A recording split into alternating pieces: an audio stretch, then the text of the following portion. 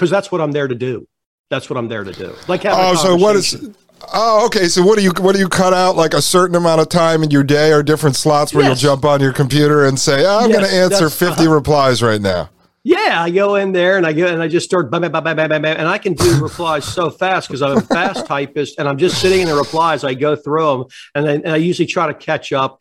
In the morning, I don't catch them all up, but I often catch up a bunch, and then I'll just go through. And like I said, there's a lot of people I know, as you referenced earlier, inside there, because there's a lot of really cool people in my Twitter, and I know them. I've been interacting with them for years. And so we can just get good laughs about the absolute stupid shit that's going on out there. And I'll just send it out, Yeah. Oh, definitely. No, it's fantastic. Now, before we jump into some serious issues, I just wanted to hit you on this. Yeah. The Alex Jones stuff. So and you tweeted about this, but here's the interest as we're talking about censorship and everything else on social media. Interesting part is a couple times I mentioned to you a lawyer my father had worked for over the years named Norm Pattis, who came from the left, but he wrote a book all about the FBI and how corrupt they are. He was like a civil rights attorney. And so he wrote all about, basically if the FBI knocks on your door, whether to ask you questions or whether you're a suspect or a witness, just tell them to go F themselves. And that's basically what you keep repeating until you end up getting your lawyer there. Well, Norm Pattis happened to be Alex Jones's lawyer in this, because I believe in the state of Connecticut, he would be the guy you would go to if you were looking for a civil rights attorney. So Norm loses this case and then ends up losing his morning show that he had, a radio show the last 6 months in the state of Connecticut. So I don't know if his reputation is completely tarnished. I haven't talked to my father about it yet. But what's your take on this whole thing? Do you think this was just set up to send a message to people like you, to people like Mike Moore, to everyone else in independent media, that if we could get Alex Jones for $1 billion, we can get everybody else? Do you think that was the point of this?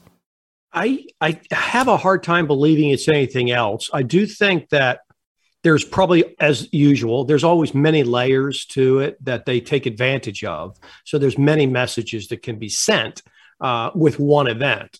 And so that's clearly a message they want to send. I think that the cases are very different. And like the one in Texas versus the one in Connecticut, I was considering going and looking into kind of Pacer account for the state and seeing what was actually filed in the case, see what was actually tried. The reporting, legal reporting and all these kinds of things is always so horrible. I read the articles about the stuff, and I know it's done by so-called lawyers or people that have law degrees, but they leave out all the stuff that matters. And so it's very difficult to understand procedurally what went on. Like in Texas, they call it a trial, but really it wasn't a trial because the issues of liability really weren't tried. Those were deemed against him because of his so-called failure to produce a discovery. And so they ruled against him, and then they had a trial on damages. Okay, well, that's not very common. Okay, it's not really a trial, and it's really important to understand that the issues of liability in Texas were not litigated. They just weren't litigated. And so they call it a trial. They act like it was all done. The facts are this and that. But that's not really what happened in Texas. And in Connecticut, I wasn't following the case. And I don't know, but I suspect if there was a similar kind of refusal to turn over the absurd discovery requests that were made, that were grossly too broad and asinine, and no real judge would ever grant it. And I don't think it'll survive in Texas, personally. I don't think that will survive an appeal. I think that will ultimately get flipped. And I don't know what happened in Connecticut, but I suspect it's the same because the cases were proceeding somewhat simultaneously. And so it was very unlikely that Alex Jones would choose to take one path in one set of cases that are basically identical and a totally different kind of path in the other kind of case that's also proceeding in another state. I just doubt that's what happened. So I'm very interested to know, when they call it a trial, was this really a trial? Did they actually call witnesses, prove up the events and all the different issues of libel, or was the slander and libel deemed against him as a result of some kind of procedural wrangling that the court entered prior to the time the jury was given the damages issue. And I just don't know. But I know in Texas they didn't. And I suspect the same thing in Connecticut. Yeah, and that's the issue with something like this. I mean, it would have to really pique your personal interest enough for you to go in and spend, hours upon hours to research this all, read what all the transcripts, if there are any, of what happened. Well, it won't be that complicated. It will definitely take time, but I'm going to look. I'm going to at least glance into it, and because by just simply reading the docket sheet, which is just a listing of the documents that get filed in a case. And in a case like this, it's probably hundreds and hundreds and hundreds and hundreds of documents that have been filed. And by just looking at that, I'll be able to go through there and like motion to such and such, order and such, and I'll be able to pull it up and look. And I'm going to glance through it. And depending on what's in there, I'm going to do a show about it. And maybe either way, I'm going to do a show about it because I think it's an important topic, even though I don't give a shit about the nonsense that's going on. And like all the kinds of shows I do, I like to use it as a platform to kind of explain things. And one of the things I could explain is the really, really inaccurate legal reporting that goes on in most cases. When you read an article about a legal case, the vast majority of the time, it's totally and completely deceptive, and it leaves out everything you need. And I think this Alex Jones case is big enough. Everybody knows about it, that it might be a really nice platform to use. No, it's interesting that you bring that up because here on this show, we're 60-something episodes in. Obviously, I cover a lot of stuff on technology, on all this biotech crap that's going on, the Fourth Industrial Revolution. And what I always try to use the research that I do live for the audience as a teaching moment so that they can learn multiple things from one story. And so the last few episodes, we've been covering psychedelics coupled with virtual reality glasses, and I'm showing them as we did research into Operation Paperclip and MK Ultra that this stuff is all an extension. But when you read these new science-driven articles or healthcare articles talking about, the government did lots of testing on LSD and psychedelics in the 1950s and 60s, and then it was made illegal under the Johnson and Nixon administrations, and so now it's finally back and we could get back to work. And I'm showing the audience, look, I just spent 2 episodes teaching you about Sidney Gottlieb and MK Ultra, how in every one of these scientific journals, when they mention that the government was testing LSD, they never tell you it was at the hands of Sidney Gottlieb, who was trained by the Nazi and Japanese torturers, who was actually doing all of the LSD mind control experiments. And the same thing I see, as you mentioned, with these legal articles. They write these articles, but they leave everything out that you would actually need to know about and understand to make your own conclusion by reading the article.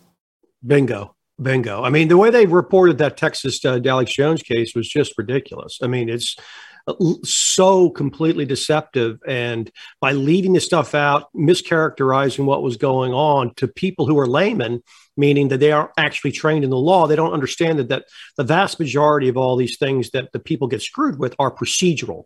They're technical procedural matters. It's not really so much that the substantive law is so wrong, though it is a lot wrong. That's not how they screw most people. And that's not how it went down with Alex Jones in Texas. And like I said, I still think that the Texas case, even if it's a setup, I don't think it'll survive the appeal, because I don't think they can take a case that prominent and do to the law what that trial court did to the law, because it will cause so many problems in other cases that they don't want to affect. It's almost unworkable. And so they can't really let it stay on the books with an appeal, and they can't really decide it in sort of an undisclosed manner. Like, you can have unpublished opinions, but you can't really unpublish an opinion on a case that's this prominent, because it just doesn't work. It's going to have to be a published opinion. I suspect, if I had to guess, that they get appeal in Texas, they get reversed, and then they settle confidentially. That's what I would suspect, because that way then the public gets all the punch of the danger and the fear, and nobody really knows what happened. And everybody who thinks when you settle, that's an admission in effect. And they think, we got off in a technicality and blah, blah, blah. That's what if I had to guess, that's what I would say will happen in that case. And for those people that haven't been following this at all, what's the big, what was this all about? This is about slander. This is about libel.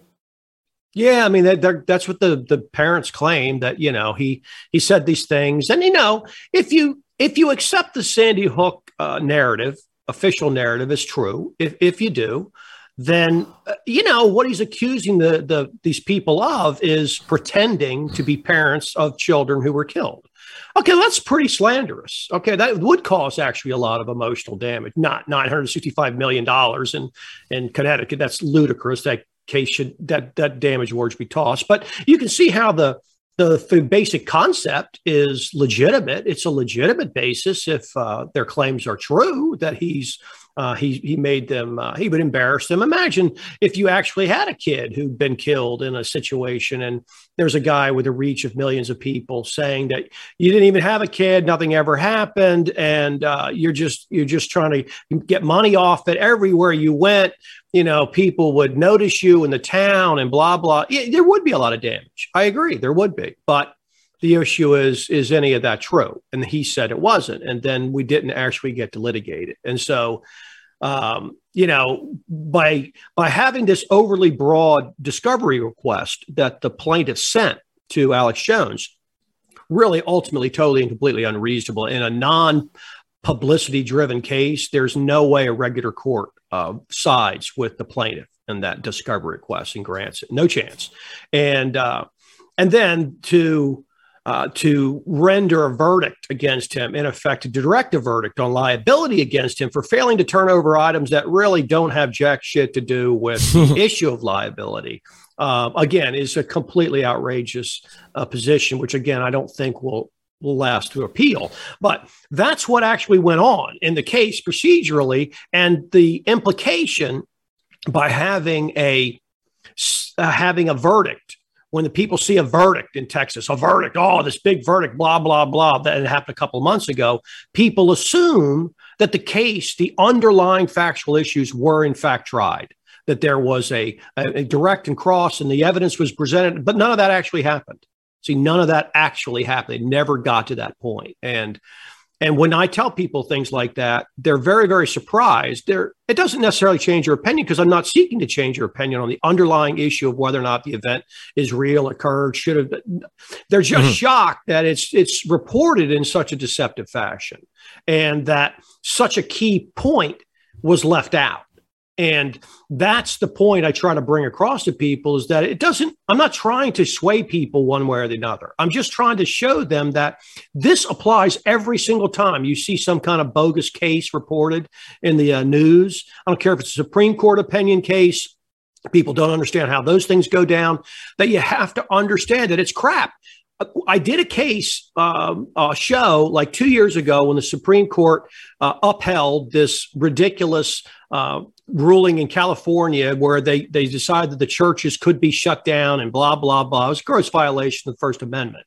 What people didn't understand, and what I told them would happen, and the reason I knew it would happen, is that what the Supreme Court used, what the trial courts used, what everybody used for so-called proof and evidence was that the official narrative from the CDC was just entered into the record. Those were the facts. They weren't addressed. The record was that it's a dangerous pandemic with the blah, blah, thousands of millions of people and at risk and blah, blah, all the stupid shit you heard Tony Fauci saying. It just was completely and totally undisputed, because procedurally you weren't allowed to dispute it. And so it just gets entered into the record, and that's what they rule off. Well, if the set of facts is that we're all about to die unless we go get this shot, if that's what the state of facts is that the court so-called must use, well, then you can understand how you might be able to get to the decision they got to. What people assume is that the underlying issues of the liability about whether the shot works or this, the subject and that, the immunity and blah, blah, all this different shit gets litigated because they see TV and movies and they imagine that's real. And so that's the part that's problematic for people, is that they see that, they don't understand. And then, of course, it just gets compounded. And the Alex Jones case is another similar kind of case to that. No. Well, that's interesting that you just brought that up. So before I get into, lies and deceptions, I want to talk to you about that. Now that you've gotten into this area, let's talk about this a little bit. I don't want to mention who, but I had mentioned before the show to you about a particular case where someone is talking about, suing one of these big podcasting platforms and asking for discovery. And I heard you mention over your last few shows on the Quash, talking about just this, that everyone believes now the government's releasing facts that mRNA is leaching out of women's breast milk, and now it's messing up women's menstrual cycles. All these things that people like you and I and Mike and others had said was going to happen 2 years ago. We were called conspiracy theorist nutcase for even bringing this up. But now it's all coming out, and a lot of us knew this would come out because this was in the tabletop exercises like SPARS pandemic. They said 2 years in, they're going to start releasing this. Pretty soon on TV, you're going to see Fauci on with Tucker, and he's going to be like, yeah, we gave everyone nanobots. We had to kill 50% of the people. Doesn't matter. It just had to be done to save humanity. And everyone will be going, look, Tucker said it's true, so it's true now. And then everyone's going to say, well, can we sue? Can we sue? How do we sue them? How do we win? They forced us to do this. I mean, could you just briefly explain from a legal standpoint, not to burst people's bubble, but how that would be a lot more difficult than anyone believes?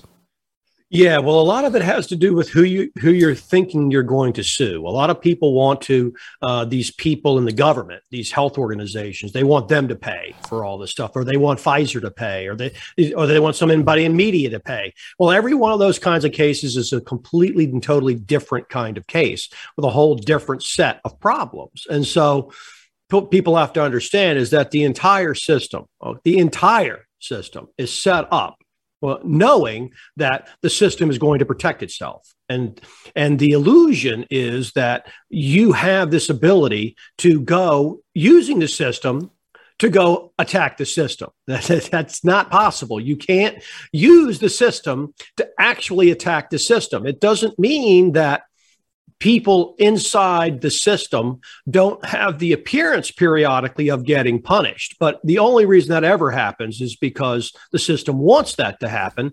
They are basically throwing somebody to the wolves in order to provide the illusion that, see, it works. You can go get justice. You can go and file and crimes against humanity, and we're going to get this and that. Okay, none of that's actually true, because what people don't seem to understand is that there's a huge amount of cost involved in any litigation. And if you forget the fact that there's immunity, there's the individual judges, all the kind of stuff I just talked about with regards to Alex Jones and discovery, just forget outright corruption. Just even if you had a supposed literally fair playing field, there's a tremendous amount of cost in any of these things. The people, whenever you are an individual going up against a large organization, the chances of winning are almost zero, because they have the ability to outlast you and to wear you down. And most claims don't actually have a right to recover attorney's fees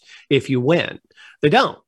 Some statutes have a discretionary thing where the court is permitted to grant attorney's fees and costs at the end, but it's not obligated to. And there's a huge difference there, too. In most situations where they're only permitted to, they almost never do. And if they do, maybe they only grant a small amount. And there's tons and tons of additional costs that often are not even considered part of the attorney's fees. And they're necessary. All these expert costs and all this other stuff you have to get, all this discovery. It's not possible. The system, under no circumstances, is set up so that you can go into the system and make the system do things the system doesn't want to do. Well, you've got literally trillions and trillions of dollars devoted to this pandemic thing. They're not going to allow a citizen or anybody else to go in and mess that plan up. It's really quite naive and silly to believe that they would allow such a thing. And so the hopes, just like I did the show 2 years ago about the crimes against humanity, when that stupid crap first came out and everybody keeps imagining there's going to be a second set of Nuremberg trials and blah, blah, blah. It's like, dude, go research your first Nuremberg trials. You don't want a scam like that. That is kind of what you will get. You will get a scam like the Nuremberg trials were. And at best, you're never going to get punishment of these people unless the system wants to punish them. And they may want to punish a few people in certain ways to provide the illusion that there was a mistake, that they're taking it seriously, that they've got all sorts of procedures now in place and they've learned so many lessons and blah, blah, blah, and they'll never make the same mistakes again. And the freedom worked and we can all go on. That's a high likelihood, but the overall concept that there is a true justice system out there that you can go into to get the same system that runs the justice system, that's just an absurd concept. That's all. Yeah, well, and on the Nuremberg Code stuff, right? I mean, yes, the majority of those guys we actually let off the hook and then brought them back here to the United States under Operation Paperclip and put them in charge of government organizations and programs. Well, and the people they weren't even allowed to put on defense. The stuff that was offered as evidence is ridiculous. A Supreme Court justice from the United States just walked out. He just left. Yeah. He said this thing is a complete kangaroo sham, and he left. And anyone who researches it, you don't have to. Again, it's like the Alex Jones trial. You don't have to make a decision about what were they actually bad actors. You don't have to get into the 6 million and all that analysis. Right. You have to say, what was the procedure that was used? Well, it was so terrible and so outrageous that the Supreme Court justice just left and went home because it was so outrageous. The same kind of thing, that there really isn't a trial when you have the evidence that these people are being beaten for months, tortured for months in order to get confessions out of them.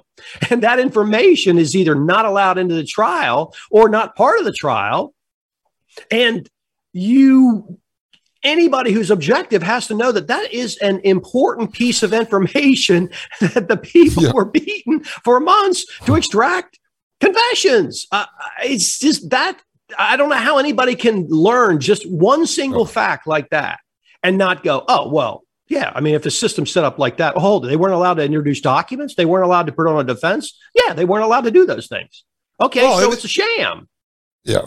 Yeah, and the other thing, too, is as far as the meme of the Nuremberg Code the last couple of years came up here and spread around on social media, in the right-wing circles, I was listening and reviewing a podcast with Terry Gross at NPR interviewing Stephen Kinzer, who is known as like the foremost expert on MK Ultra. And I tell the audience all the time, there's only so many documents that came out of MK Ultra. It's not like me or LegalMan or Mike could dig a hole underground, climb into Fort Detrick and find extra documents. There's only so many documents you can review.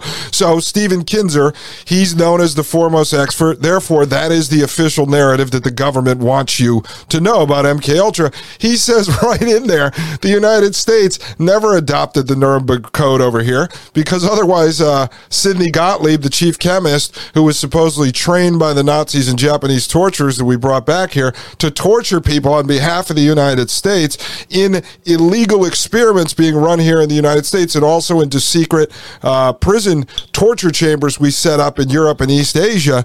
We were not operating under the Nuremberg Code, nor did we ever adopt the Nuremberg Code. So anyone who believes that that is going to save you, I think that's past. That meme is kind of fizzled out, right, as far as you've seen? I still see, diehards like the Japanese soldiers you find in the 1970s living in the jungles, imagining that World War II still going on. There's still people out there who believe this crap. They're never going to give up. These people, they're never going to give up. They're going to keep believing in Q and that the sealed indictments are coming and there's going to be justice and all this crap. And they usually end it with some kind of, thing about America, the Constitution, or believe in God or something. I mean, it's wishful thinking. It's the system everywhere protects itself. And that's the bottom line. the details, they don't matter because we're never, ever going to get the details. We're never going to get the truth. Even with regards to MK Ultra, we have no idea if any of the documents we've ever seen on MK Ultra are even legitimate. We have no idea. They could be a completely separate set of fake documents that they prepared to release. We have no idea. There is no way to check any of this stuff. And that's the problem. Is it all likelihood that the MK Ultra stuff was that? Of course, we know it wasn't them up to, anything good, because the government's never up to anything good. No. It's not up to good. It's up to trying to keep people under control. And so all of these things require that people use their brain and use deductive and inductive logic to figure out what might be going on. And you start with the fact that these people don't have your best interest at heart. That you have to start with that. And once you start with that, then it's much easier to get to what is a plausible hypothesis, and then kind of look out in the world and see whether there's evidence kind of out there about it. And then that's it. That's kind of where you land. And at least where I land, because I know that I don't know what happened on any of this stuff because I wasn't there. Even if I'm there, I can't know whether what they're putting on is something like the Sting. They're just putting on an elaborate show because they already made me, and they're trying to make it look like something. So I go out and report something else, when in fact, as soon as I leave, they all bust out laughing. I think he bought it, guys, and then they go on and they do the real shit. There's no way to know. I know. Well, that's why when I decided to take on all these crazy topics here and do it different than other people have, I took an approach that you talk about, which is you could only really go off of the documents that are released through the official narrative, right? That's the only thing you could really actually review. Now, in most cases, the official narrative, like say the official narrative MK Ultra, is horrible enough. So if it's true, like this is what they're willing to admit to, that they set up fake foundations, spread out LSD across the country into institutions, kicked off the counterculture, and then had torture camps in Europe and East Asia where we brought in people that they deemed to be expendable that they could torture and kill. That's what they're willing to admit to. So then, as I've been bringing in all this stuff going on today, as if I'm doing it like an investigator, and I'm covering these different topics that no one else puts together. So I bring in today this big psychedelic movement being pushed by the government, psychedelics coming out to replace Adderall. Then all of a sudden it's coupled with VR headsets. And then all of a sudden you've got this Matrix shit going on where they want to put people on psychedelics and strap them into a chair with a VR headset. And I'm supposed to believe that MK Ultra ended in 1963 because Stephen Kinzer, the foremost expert, says it did. Well, what do you call this stuff then? What is the DARPA Brain Initiative where they're drilling holes in people's heads and putting these chips inside them? That's not MK Ultra? Well, what do you call this? I mean, that's not mind control. Everything they say is talking about controlling people's minds. Oh, for sure. And, with regards to whether or not MK Ultra is or is not continuing, I always use the same thing, and that is, if I was in charge, would I actually end MK Ultra? Hell no. I would want to do as much research as I can about how we can mess with these people and give them drugs and fuck with their heads and turn them into zombies. So, of course, I'd want to continue to do that. But I would also want to lead the fools out there who run around voting to believe that we had ended it. So if I can figure out with just 30 seconds of thinking what I would do if I was in their position, well, of course they're doing it. And as far as whether or not the government's willing to do these things, we dropped gelatin petroleum on villages all over Southeast Asia and just burn people alive, little kids, everything else. We use these uranium depleted artillery shells everywhere. We firebombed Dresden. We dropped nukes on country that had agreed to surrender a long time earlier, that it was all technical nonsense. We have absolute proof that they will do anything to people in order to stay in power. And so that's not part of the analysis, in my opinion, because that's already a given, that the people who run things, they will do anything to anyone to stay in power. And they don't use the same kind of moral compass that people like me or you use. They don't say, well, gosh, I don't want to kill innocent people. I don't want to. They see that as collateral damage and justified, and they have all these things in their head. And you can see these people who are billionaires who nothing's ever enough for them. Nothing's ever enough. They'll just keep going. Is that something that an average person can relate to? No. And the average person, if they had $1 billion, they're not going to keep doing things and screwing people over. If you gave them $1 million, a lot of people think winning some fucking free lunch by having their card pulled is some big deal. Most people can be bought for very little, but these psychopaths who run things, they can't.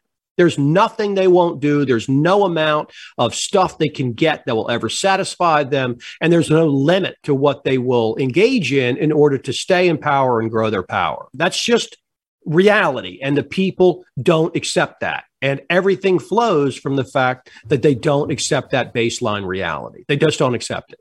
And, there's nothing you can do with people who won't accept that reality. I tell people all the time, can you relate to the mind of somebody who likes to torture and kill animals?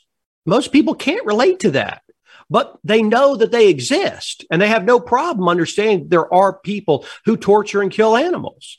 But then you tell them that these people who you're calling your leaders and these people behind the scenes, they have this other mentality. Well, the people don't accept that. They don't behave consistently with somebody who accepts the fact that the people in charge are basically psychopaths who will do anything to you. They don't accept that. And so that's one of the strongest tools that the people in power have, is that the average person simply will not accept who they are.